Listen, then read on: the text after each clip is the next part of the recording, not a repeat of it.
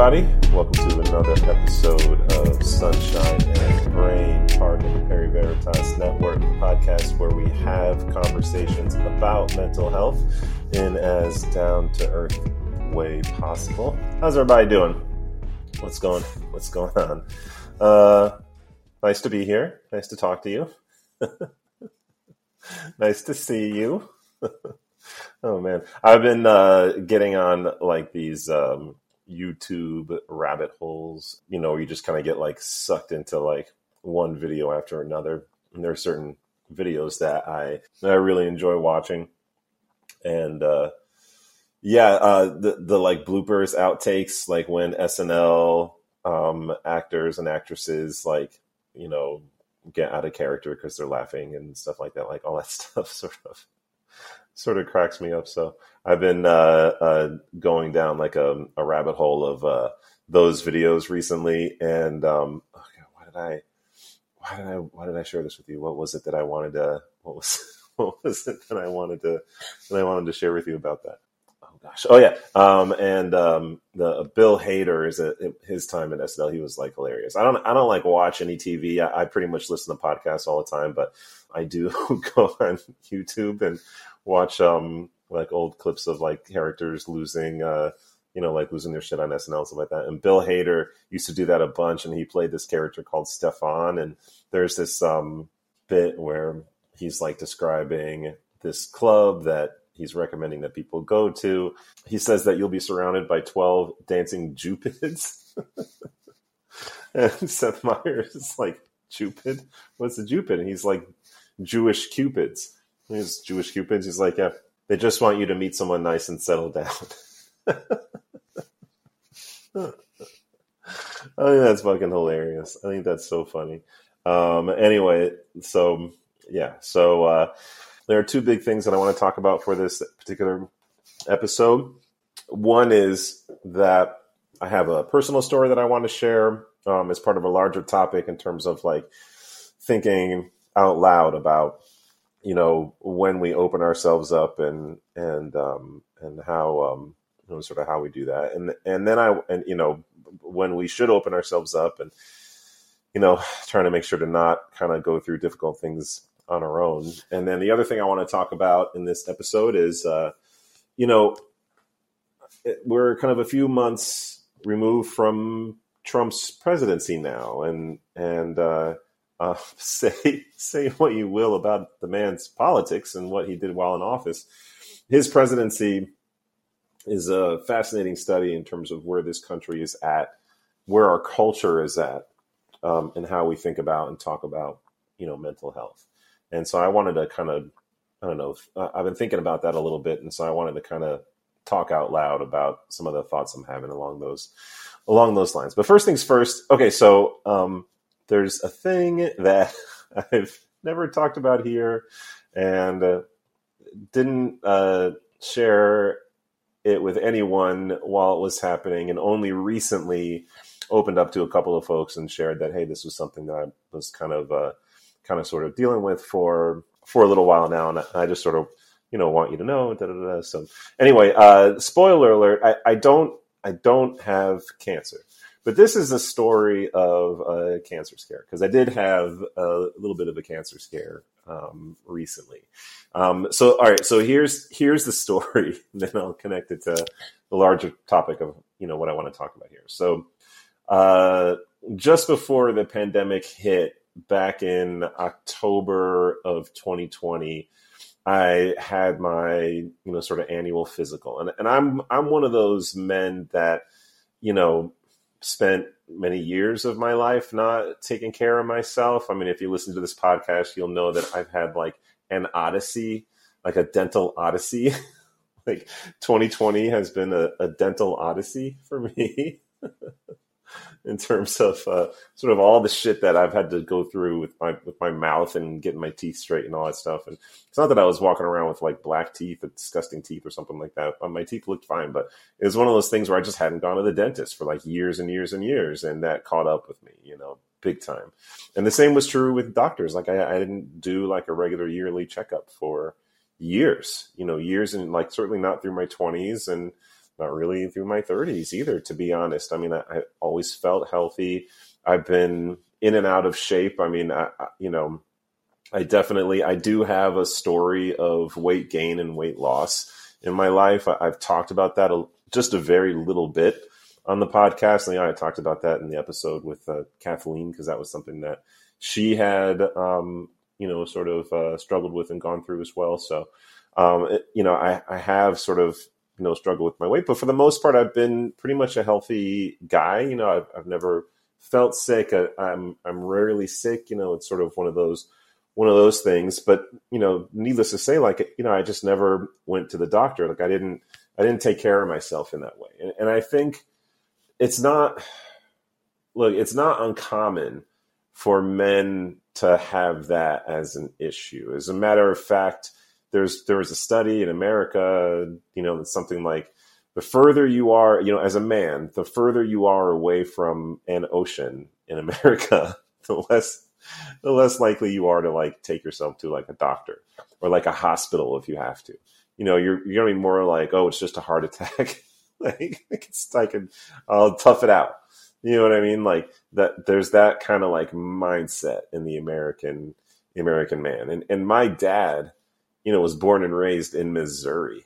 You can't get farther from the Atlantic or the Pacific than Missouri, and so that kind of like tough it out sort of mindset. But I think for me, I'm not like a tough guy. I mean, I have a fucking podcast where I bear my feelings. So I'm clearly not like a tough guy, but because of my history with depression, certainly my bout, a few years ago and in recent years as well with severe clinical depression, but it's not ridiculous to say that I had moderate depression for most of my life. And one of the things that depression does is convinces you that you don't deserve to be taken care of. You know what I mean? Like that's one of the things that it does. And so, for me, the thought of taking myself to the doctor was like, I just like didn't even entertain it really. Because it was like in my mind, it was like I didn't deserve to go to the doctor. I mean, that's sort of like what the mindset was.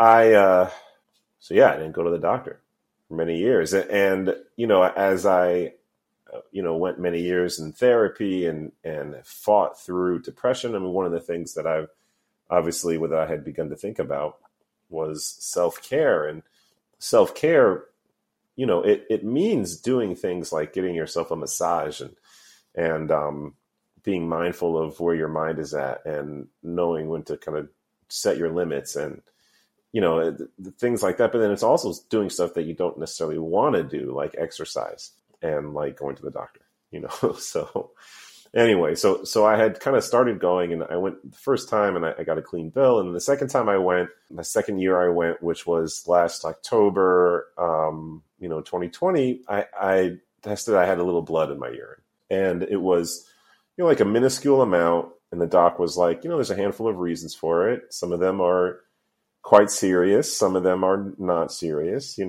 but we just want to like exercise caution. And so, I'm going to refer you to the urologist here. And I think you should go and get it checked out and see what's going on. And so I was like, sure. And then I just kind of put it off, I knew that one of the possibilities was cancer, but to be honest, I was like, at that point I was, in a relationship that like was really struggling and I was struggling because of that. And, I just sort of didn't want to deal with it. So I it's not like I forgot it. I worried about it, but I put it out of my mind and I said to myself, I don't want to deal with it. And then, and then a couple of months later, the pandemic hit and it was like this thing where it was like, well, no, I can't deal with it. Do you know what I mean? Like, now I can't take myself to the urologist. And I didn't even know if that was true. Like, it wasn't like I like did research. It was like, oh no, I can't make an appointment for myself to see if I have fucking cancer. Like if I wanted to do it, of course I could have made an appointment for myself to see if I have fucking cancer. Do you know what I mean? Like that could have happened. But in my mind, I was just like, oh no, I can't do it. So then I didn't do it. And, I thought about it, but I put it off. I thought about it and I put it off. And I was like, okay. And then the next year I went in and this was this past, this was this past October, yeah, still 2020. Okay, so it was before, it was 2019 that I discovered it the first time. 2020 that I went this past, and I did the test, and there was still blood in my urine. And it was a little bit less than last time. It was a minuscule amount. Like, you can't see anything. It's like not even cloudy. It's like a tiny, tiny amount. But it's still there, you know. And so now the doc was like, okay, so well, look, it's still here. He was like, and I was like, to be honest, I didn't go. He was like, yeah, it's fine. Like, you know, it's the same amount. It's even a little bit less. I'm not worried, but I still think you should go to the urologist. You know, I'm going to make a referral. You should get an appointment. So I was like, all right. So I actually followed through this time. I called the urologist. They didn't have an appointment till like the fucking third week of January, second week of January. Like, oh my Lord. Like they didn't have an appointment for months. And so I was like, all right, you know, put me on the calendar for January. Jesus, I thought we were talking about cancer here. You know, like I didn't like realize that it is a potential for cancer. You can just like wait till January. So I called my doc and I was like, it doesn't have an appointment till January. Is that okay? He was like, yeah, that's probably fine. It's a minuscule amount. I'm really not worried, but like, you know, you should still do this. So yeah, so January. It's like, all right, you know. Okay, so, you know, this kind of waiting game began. And it was then at this moment, like, you know, I don't know. Early on in the process, like I you know, when I first learned about it, I was like, purposefully, I was like, I don't have anything to actually worry about here. I'm not really interested in worrying the people who I love. And also, I don't want people who I love to worry about me in such a way that I have to now think about this in a way that I don't want to. Does that make sense? You know, I've known people who I love in my life who are survivors of cancer. And certainly as a rabbi, you know, I've worked with many, many people who have had cancer. I mean, we all die, and most of us die of cancer, you know, at some point. Let it be when we're extremely old, but, you know, and you're dying of old age, you know, you just got a whole lot of stuff going on in your body there. So it's one of those things where it's like, you know, I've been around it and I understand, you know, how all encompassing it becomes when you have it. And then suddenly you become like the person with fucking cancer, you know?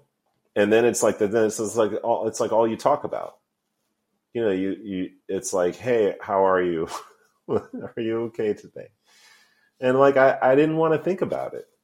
You know what I mean? It was like, I'm choosing fucking,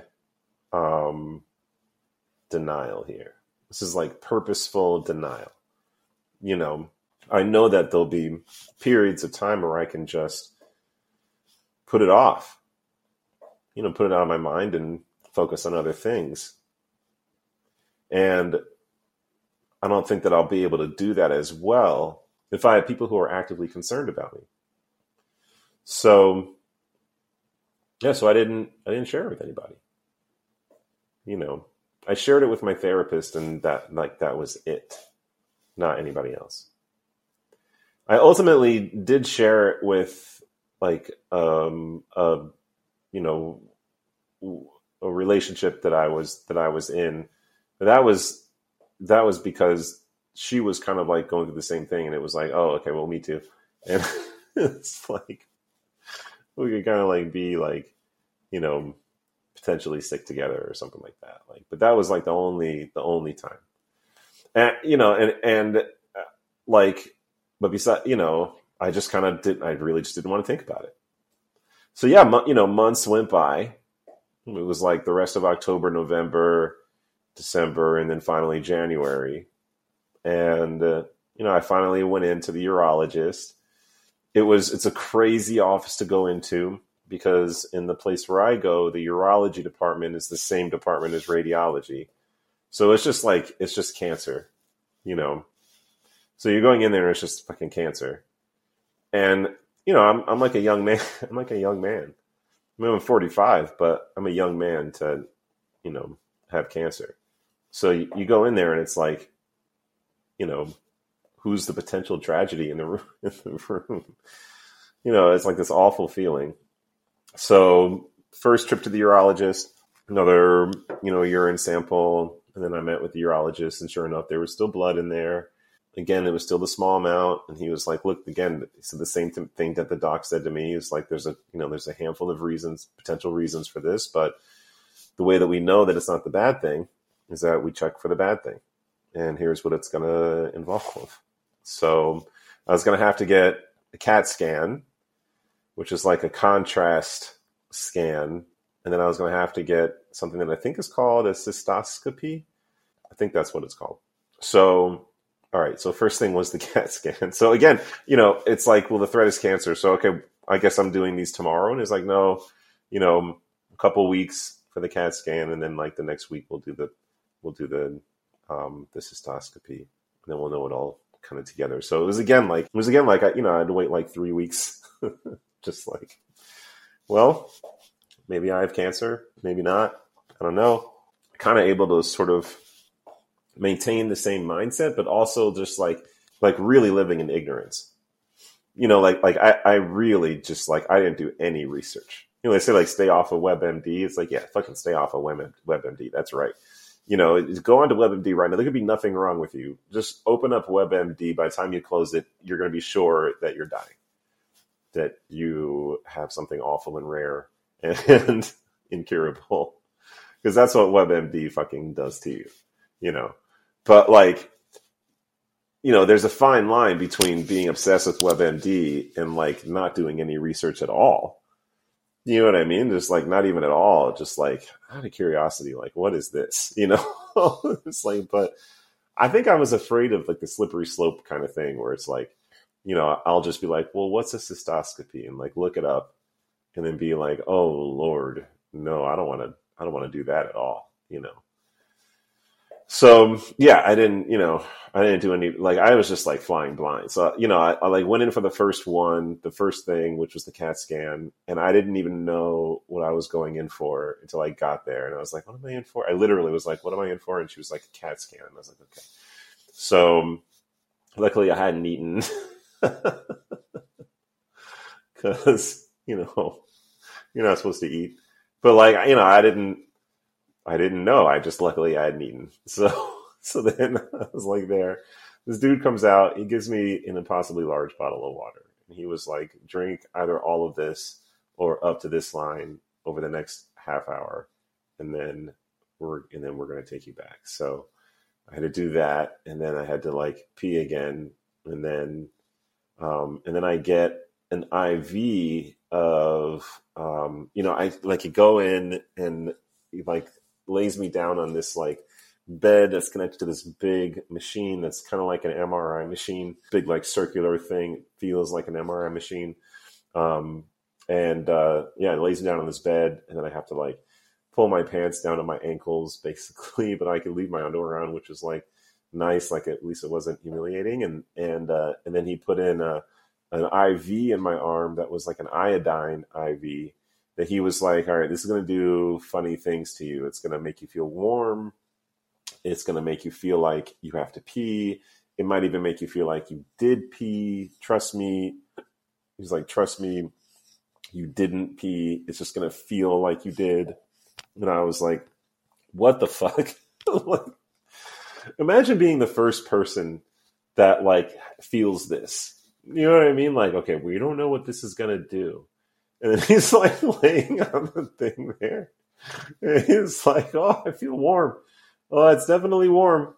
Oh, it's like warm in my head now. Oh, I think I have to pee. Oh, I peed. I definitely peed. No, you didn't pee. Well, it feels like I peed. Well, that's a weird effect. Huh. All right, let's try it with somebody else. Next person. Oh, my face feels warm. Oh, I have to pee. Did I pee? That's 2 in a row.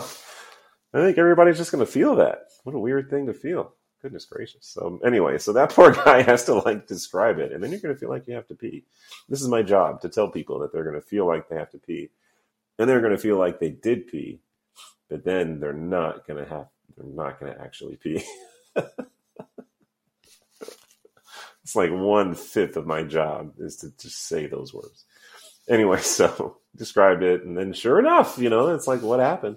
So looking, the IV goes in me. I have to like just lay there for 15 minutes. They have like a picture of like on the ceiling, it's like reeds in like the Everglades or something like that. This like basically this picture on the ceiling that's like behind the light, so it's lit up and it's like very calming.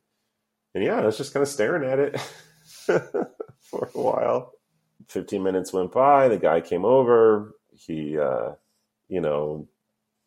he turned the machine on. The bed started to move. Fucking slid me in and out in the machine. Like, they take different pictures. They had to do it the first time without the stain. I did it like once, and then they did it afterwards with the stain, and it took just like a few minutes or whatever to go through. But like, once it was done, it was like, all right, you're done. Have the results in a couple of days, and then you bounce. And so that was it. I bounced. I had done the iodine stain before, not like that. I did it like in the shot version. I have this like weird little blind spot in my right eye.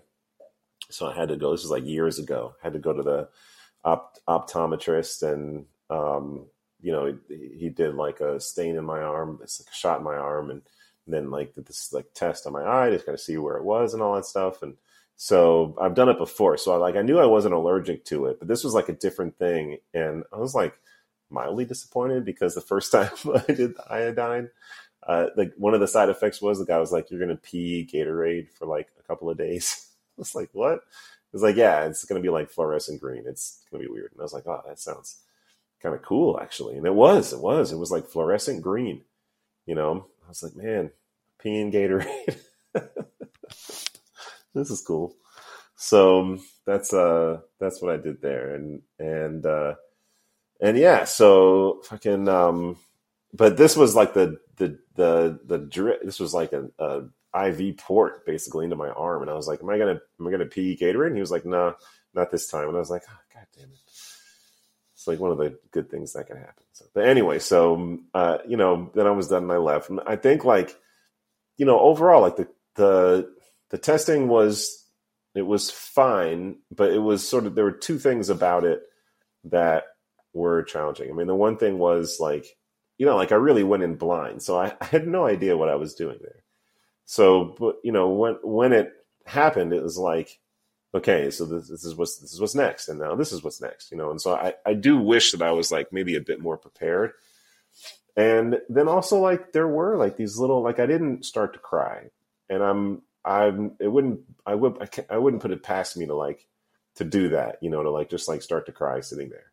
But I didn't. But I did feel a twinge here and there of that kind of like starting to cry, and it was this feeling of like, look, well, this is either nothing, or this is essentially the first step towards a really long, hard, challenging journey that I don't really want to go on, So it was like that sort of feeling, and like sitting there drinking the bottle, like, just like wanting to be a good patient, but also like just not, really just not wanting to be there. And then realizing that I had set myself up to like do it alone.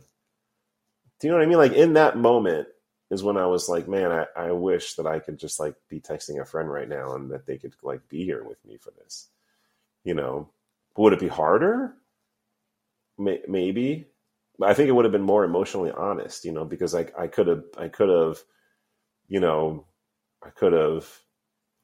been more present in how I was actually feeling in that space if I had a friend there to protect me to do that. But no, I did it alone.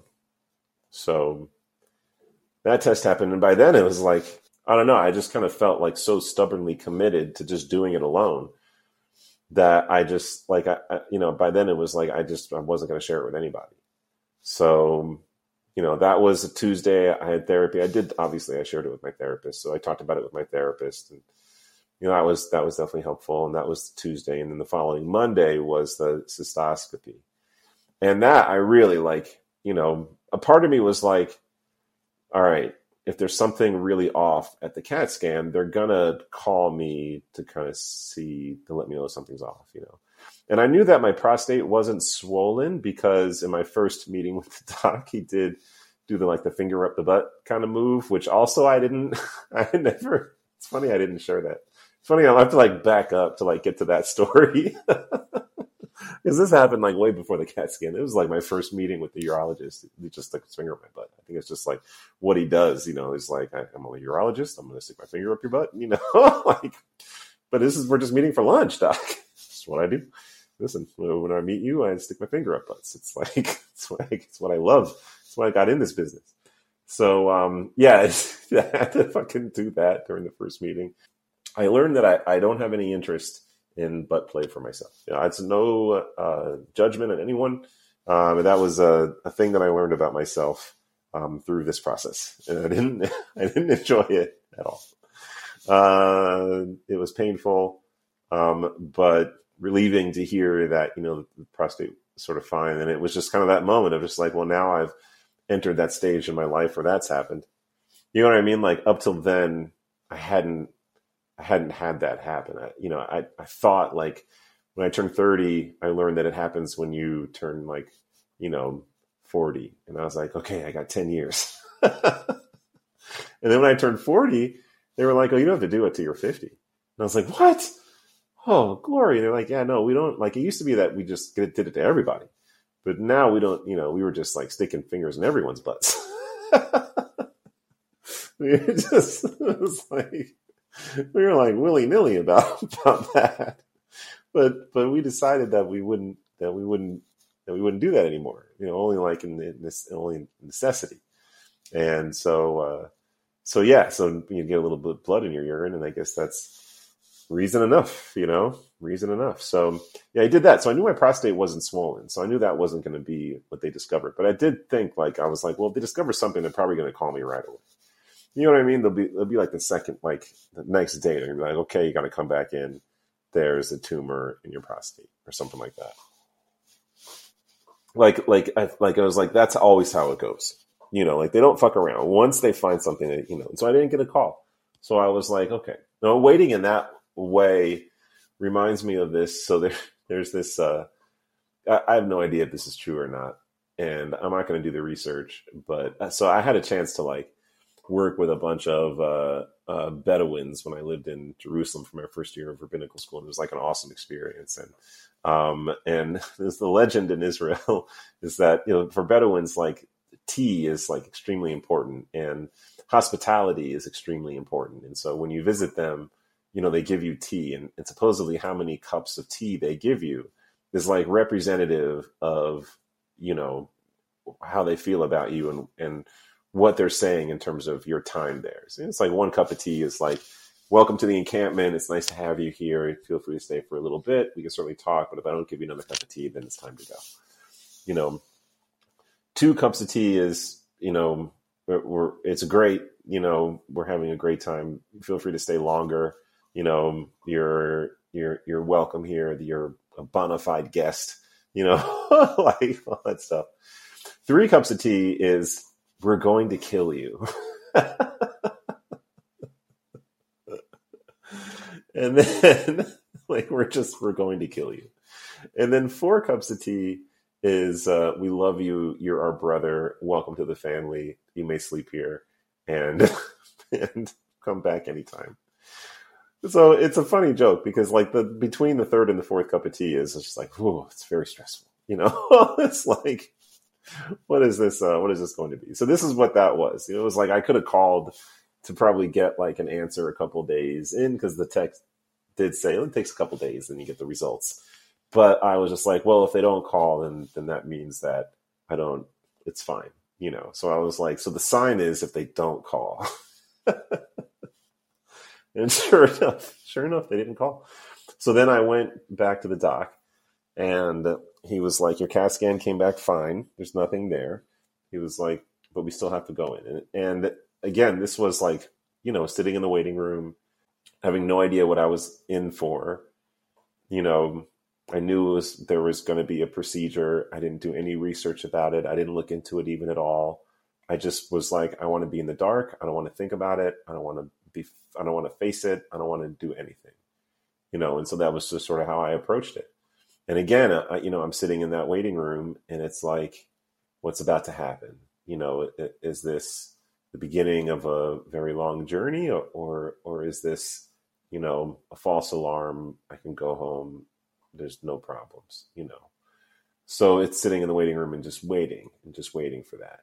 And then they call me back, and they take me to a room, and it's like a chair, and I was like, oh, this shit is going to happen. This is just like obvious. Like, this is the room where shit goes down. Like, when they're sitting you on a chair that has like already prepared for you a laid out piece of paper that's essentially there to be like a diaper, that means that like it's about to go down. Like when you see that, that's when you just like, like, oh, shit's about to get real. So fucking, it's like, oh, shit's about to get real. So she's like, take off your pants and your underwear, put on this robe, and have a seat here. Call me when you're ready. So I was like, oh, fuck. So I do that, sit down. She comes in, doc comes in, and he's like, so your scans came back negative. There's nothing there. It looks like it's perfectly fine. I was like, yeah. And he was like, yeah. He's like, so basically what happens is the prostate kind of, when it forms, like when you're a baby, and then it sort of like comes together in utero and all that stuff. Like when it forms, it's fairly common for it to form in a way to like attach to your urethra or something, whatever it is, your urinary tract, in a way that allows for a tiny minuscule amount of blood to come into the urine, And he was like, and we didn't, it's always been there. We didn't discover it when you were a kid because we weren't looking for it. And, and so that's likely why the blood is there. And I was like, great. So I can go home. And he was like, nope, still got to do this test because it doesn't catch everything. And this is going to be what catches everything. So what they were going to do is like take a camera and insert it up my penis, and it goes into the prostate and then into the bladder, I think. And it looks around and sees if there's any sign of any kind of cancer, any kind of problem there, and comes out, So it's just like, oh, fuck. Now I have to do this. So first thing, she sets up the chair. It's like, this bed thing, like at a doctor's office. So it's got like the diaper thing laid out, and she's got it kind of like sitting up. And I was like, do people watch? I was like, can you put this all the way back? And she's like, yeah, I can put it all the way back. So I laid it all the way back. And then she starts like prepping me. And it's this like awful, awful feeling. And the first thing she did was, it was like, all they used was like a topical anesthetic, basically. Like, they don't put you under for this at all. Like later my therapist was like, hey, put you under? And I was like, no. She was like, what, were they supposed to put you under? I was like, no, I don't know. I didn't do any research on it, so I had no fucking clue if they were like supposed to put me under or not. So no, it's just like a topical anesthetic that she applies by taking a Q-tip, and not that I was looking, but it sure felt like she was putting it up my, pee hole there. Oh yeah, this is gonna get a little graphic, so you may want to fast forward a couple of minutes, but it hurt. It hurt a lot. And she, she was like, this is gonna be a little uncomfortable. And it was like, oh yeah, this is really uncomfortable. And it's painful and also just uncomfortable.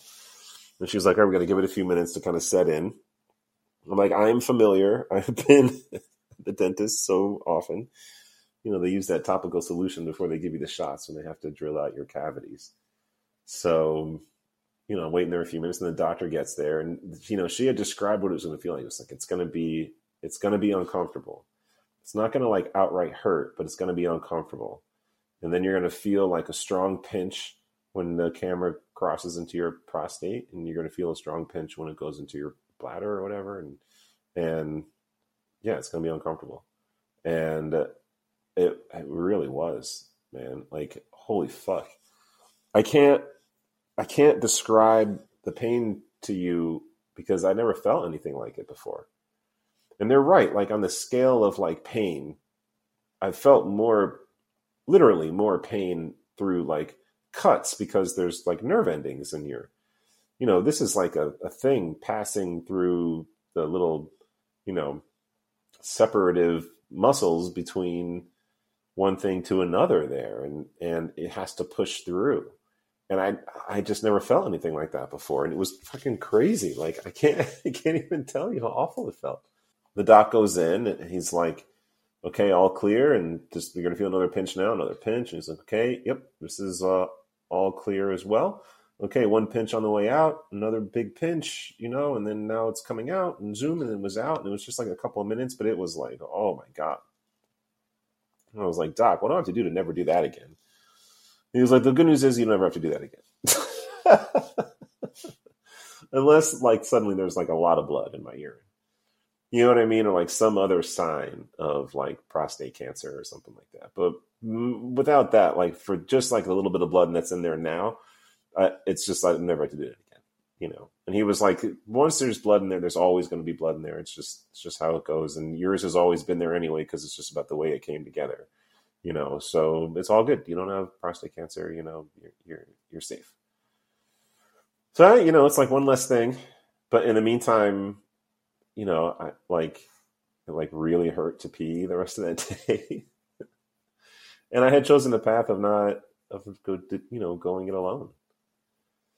So since, that afternoon, that evening, or maybe it was the next day, I don't remember, but I finally was just like, all right, I'm going to tell some people, because it's too crazy of a story to just keep to myself. Like I have to like share this story, So I told Dre and Kathleen, then I told another friend, and that was like it. That was it. I didn't tell anyone after that, I told my mom finally today, and it was like, I told her the same way I told this, and I told her today because it's like I knew I was going to talk about it on the pod, and I was like, well, on the off chance that like anyone in my family listens to this. So I didn't want like her to find out. So I told her, and it was like I told it today, here. Where it's like, spoiler alert, I don't have cancer. Here's the story, So I kind of told her like that, which is like the way that you should tell your mother. I feel like if that's what the story is going to be, like that's like how that's like. I feel like that's just like how you should do it. So, Kathleen was like happy but pissed. I was like, dude, I'm gonna fucking kick you in the shins. Like, you're not an island, man. Like, you can't like just do this shit alone. Like, it's not like, that's not the right thing at all. So I was like, you're right. Because the truth is, like, while it's true, I really did want to live in denial. At the same time, like in those moments in the actual like waiting room, yeah, it would have been pretty awesome to have someone there with me. It would have been pretty awesome to know that like I was going to like give them the result. You know what I mean? And they're going to like live it with me of like, oh man, like the relief. It was like, I didn't want to get that keyed up about it. And because of that, like, maybe the relief is like diminished, but the truth is I was keyed up about it. And so the relief is great, but I chose to do so much of it alone. This is not something that like I've never done before. I mean, this is kind of my MO, whenever I've had like very serious things, I've often chosen to just take the road alone, and to my detriment, and really for a couple of, and not just to my detriment, but also, if I'm being honest, it is disrespectful of my friends, of the people who I love and who love me. Because what I did there was I kind of presupposed that they wouldn't be able to leave me alone about it if I asked them to. Do you know what I mean? Like if I really was like, look, so it's not a big deal. I don't want it to be a big deal. It's probably nothing, but they found blood in my urine, and there is a chance that it's cancer, and I'm like a little bit concerned. I don't want to talk about it all the time, but I just want you to know, because there might be times where I do want to talk about it, and it'd be nice to be able to talk about it. Do you know what I mean? Like, and my friends are all capable of hearing that and being like, all right, and doing that. And it was like, I didn't give them the chance to do what they're capable of doing there, you know? And so, in kind of immediate shadow of this experience, it's like, I think next time around, I really should be more open about stuff like that. And on one hand, I kind of laugh and I'm like, next time around, because it's like, how often am I planning on worrying about cancer? Like, hopefully it's not an often thing. But, it's not, if I'm being honest, I could look at different things happening in my life now and be like, I think I would actually do better. I think I would do better if I was more open to sharing about this, But I don't know, it's like, it's hard for me to do that for some reason. It's just like very, very hard for me to do that. So yeah, that's like, that's something to work on. It's definitely something to work on. So yeah, when to share, when not to share. I think that there is such a thing as, I don't know. How old-fashioned do I sound by saying that there's such a thing as sharing too much? Like how unwoke do I sound by saying that? But it feels right. It feels like there is such a thing as sharing too much. So knowing what the limit is there, but also not cutting yourself off from receiving help, it's really key and important. So I don't know. I'm thinking about that right now. I'm definitely thinking about that. Trying to figure out what to do there.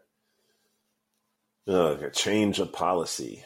Let's learn and grow, folks. Let's learn and grow. So anyway, yeah. So it's funny. Like I try to stay plugged into the news and politics and things like that. And very quickly, and I think wonderfully so, even though I don't love Biden, I really don't love Biden. But since he has taken over as president, things have returned to kind of like a politics as normal kind of thing, which is on one hand fairly awful, because you would hope that people would learn and maybe we'd have like a different approach, but it's also a sort of big relief, which isn't to say that there aren't, sort of these aftershock tremors from the Trump presidency, leftover things, there's certainly a Republican Party that is really, really, there's a big war happening in the Republican Party behind closed doors right now. And it's a significant, challenge that is, because of the Trump presidency and is likely to have a huge impact on our country, certainly in the next number of years and potentially forever, So that's like a huge thing that's going on. And, certainly all the different political things that are happening towards getting us, transitioned from pandemic to post-pandemic, from, pre-vaccine to post-vaccine and all that jazz. So, there's that stuff going on. And, it's just sort of, it's still intense, it's still got all that intensity, but what there isn't is the kind of daily onslaught of provocative things said from the pulpit, of the presidency, of things that are these like dog whistle, and then not even dog whistle, just straight up fucking semi-truck horn statements that are completely racist and awful and ignorant and everything else. And just this height of like anger and things that are kind of going on. And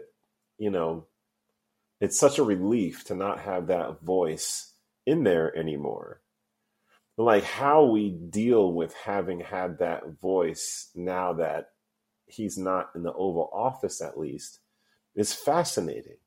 You know, it really is like what it's like when there's an abusive parent that's major in the picture and then is sort of finally taken out of the picture, but is still off to the side and able to be heard, you know, like, and then the traumatized children, you know, that we are, like, you know, kind of dealing with the trauma, and you hear that voice and it gives you the shakes in it, but you know, you're just so thankful that that he's not there anymore, you know.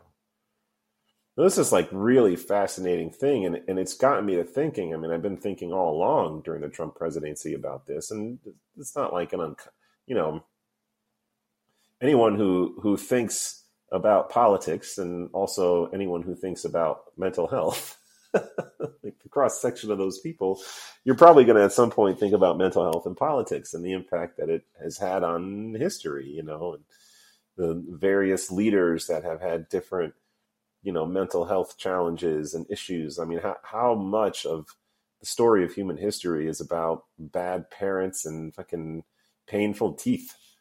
You know what I mean? Like, how many wars have been fought because somebody wasn't raised right?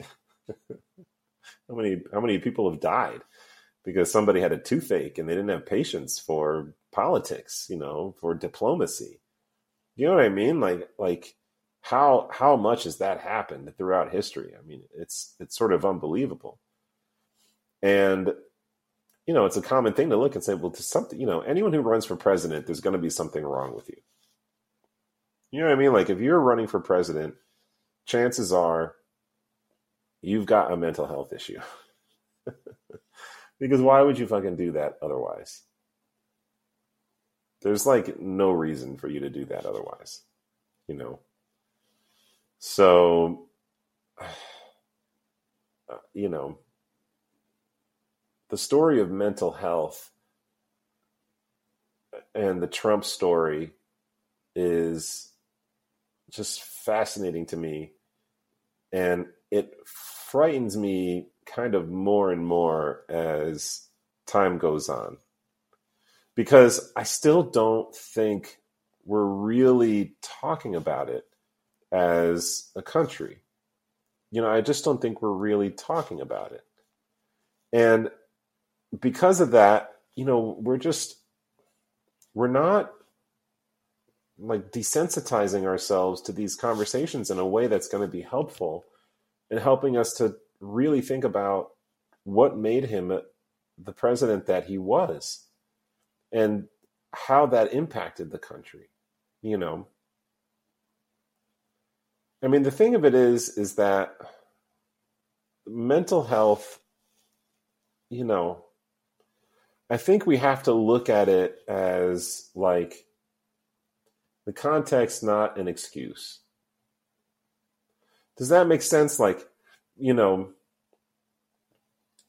understanding Donald Trump's kind of familial history, understanding how he was raised, understanding that, yeah, this is a person who is clearly a clinical narcissist.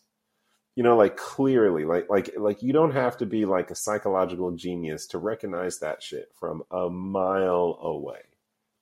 You know, just look it up and what the symptoms are, and then look at him and his whole entire presidency. It's obvious. It's not, but it's not uncommon for fucking narcissists to end up as president. You know, it's just there are levels to this. But I think it's a really interesting and tough challenge, because on one hand, the story of the Trump presidency is a story of an entire nation. And because of that nation's kind of standing in the world, an entire world being held hostage by an abusive parent, you know, by a narcissist, being held hostage by a narcissist. That's what the story is. You know, just held emotional hostage by a narcissist. And yet, do we want to say that having significant mental health issues is automatically a disqualifying factor for things like the presidency and other leadership positions. Like, is that what we want to say? Because I think when we do that, what we do is we cut off the possibility of President Lincoln.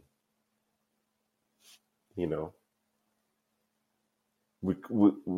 don't understand that a lot of times mental health and challenges that people face are a direct result of the really important way that they see the world. The really essential way that they might be able to help the world because of how they can sort of diagnose things and then feel things through and then think them through. The brain is like, a race car. I mean, it's like a spaceship. It's a finely tuned, high-tech machine that when you push it to its limits, that's often when different things can kind of come loose. Does that make sense? Like, as a parent, I think a lot about when to expose our children to pain, for example. When is the human mind like ready to really come to understand the extent of human pain and suffering? I used to live in Manhattan, and I've thought often about what it might be like to raise children in New York City. And, ultimately, I decided that I didn't want to, because the thing about New York City is you walk around and you're going to encounter human suffering. There's always homeless people everywhere. There's human interactions that are aggressive and unpleasant, and there's violence. There's often violence. I mean, chances are, if you live in a city long enough, you're going to encounter the extremes of human behavior because there are so many people. Because of the sheer amount of people, chances are you're going to experience the full gamut of human emotion, human interaction. Which means, most of the time you walk around New York City, what do you see? You see just people going about their day. You see couples having loving exchanges, right? You see all kinds of things, but then you see people in fights. You see people who are stressed. You see people who are angry. You see people who are just pushed to their limit. You see all of that. And you see all of that before you can begin to even process, what it could possibly mean as a child. You see it. So what does that do? Like, what does that do? I sort of grew up in the shadow of New York City, so I saw things, but I didn't grow up living there. So it was a different kind of relationship with it, So yeah, I mean, I think about that all the time in terms of, what are we exposing our brains to? And what's the impact? What is the impact that has on us? And, what Trump did to us by the way that he performed his presidency. I mean, you think about the mental health damage that he caused in anxiety alone throughout the 4 years of his presidency. It's sort of mind-boggling, But I don't think the answer is that any mental health issue is a disqualifying thing. I don't think that can be the answer. But because we're not having conversations about it in any real and sophisticated way, we're not giving ourselves the ability to have a sophisticated solution to these challenges. We're just not, because we're not creating a lexicon of words and understandings and anything about what mental health challenges are and how they work and what the impact of them are. Why would we want to disqualify Donald Trump from running for president, whereas we really wouldn't want to disqualify Abraham Lincoln from running for president. What's the difference between their mental health issues that make one perhaps the greatest president of all time and the other perhaps the worst president of all time? Like what's the difference there? And what do we do with all of these politicians? So many of them have significant issues with narcissism.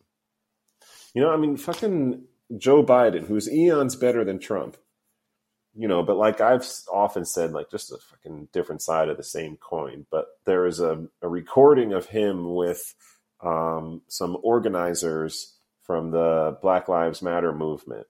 And he said something like, no one has been better friends with African Americans than me, or something crazy like that. But it's like, oh, this sounds familiar.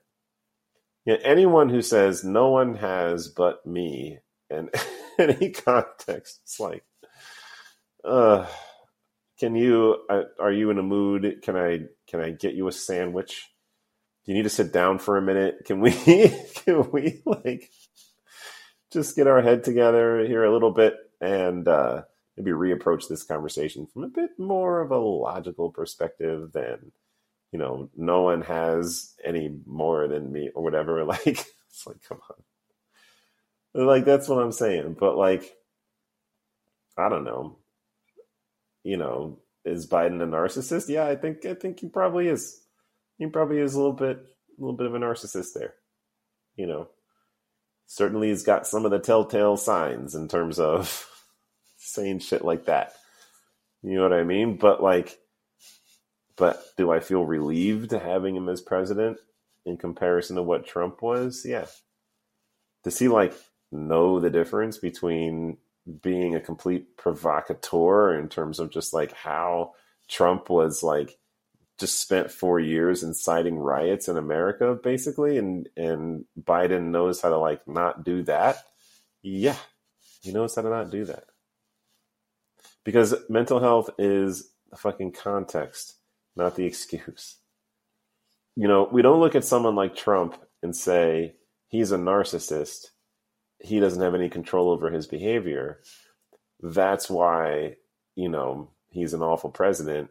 But when you describe it that way, you take away any type of, responsibility, like any type of moral culpability there in terms of what he was and what he did and how he's chosen to live his life. And, yeah. And I don't think that that's right to do that. I really think that we ought to, not think of mental health as an excuse, because it's not. Even in my darkest times where I was most out of control, where I really felt like I didn't have any control over my brain, even there, those moments never turned me into an asshole. Do you know what I mean? There was certainly, there were certainly a lot of destructive components of that towards me and towards, important people in my life, but it never turned me into a dick or a racist or like a hateful person. I wasn't going to hurt anyone. But, I'm lucky in that way, in that my mental health issues are, one where the sort of irrational ire is pointed inward. There are others who have mental health issues where the irrational ire is pointed outward. And in those cases, it's a significantly, sort of different challenge. But still one where you can take responsibility for your actions. Sure, psychoses are different. Psychosis, when you're hallucinating, that's a different story. But even there, there's treatments and medicines and things that can be done. There's still responsibility to be had. That you can still be a very capable person and deal with all of these struggles and challenges. And I just, I wish that we would, as a country, be talking about it more. I really do. I'm afraid that in not talking about it enough, we're not giving ourselves the kind of sophisticated understanding of it in a way that's going to help us to make those decisions that are going to actually do this issue good moving forward. So, yeah, I'm concerned. I'm concerned. We can't quite say in a right way, like, why Trump should never have been president. And we can't quite say in a right way why it's appropriate for Biden to be president. Do you know what I mean? Like, I don't know.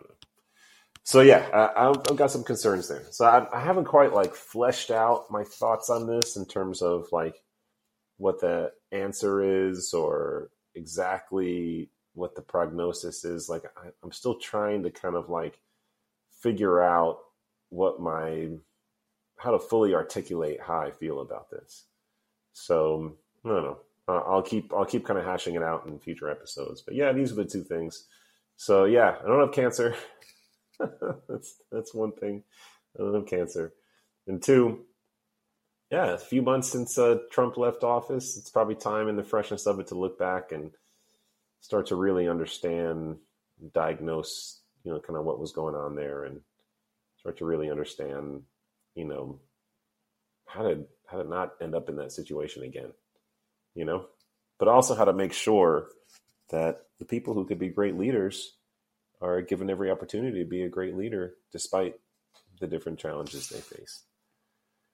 So yeah, those are the two things. Hope everybody's doing all right. By the way, so I'm still moving forward with this whole an episode a week. I know I said in the last episode that the goal was to put out a new episode every Saturday. I realize first of all, I recorded that episode in February and didn't put it out until March. So it took me a while to edit it and put it out. But I realized that I'd rather put the episodes out every Sunday and not Saturday, because I enjoy having time to edit it. And if I'm planning on putting it out on every Saturday, then I kind of feel rushed on Friday night to edit the damn thing. So if I put it out every Sunday, and maybe even specifically every Sunday evening, that's kind of perfect, because then it gives me, all day Saturday and all day Sunday to record it, and also edit it and put it together and then get it to Eric to post it and all that jazz. So yeah, I'm not going to do every Saturday, but I will do every Sunday. That's the goal. And, I'm saying I will do it as if I'm definitely going to do it, but yeah, the goal is to ramp up and for my second full year of podcasting to put out an episode every week if possible. So that's what I'm doing. So yeah, anyway, as always, if you want to take part in the conversation, feel free to email me, josh@perryveritas.com. I do hope you're doing well. Thanks so much for listening. And as always, keep it together.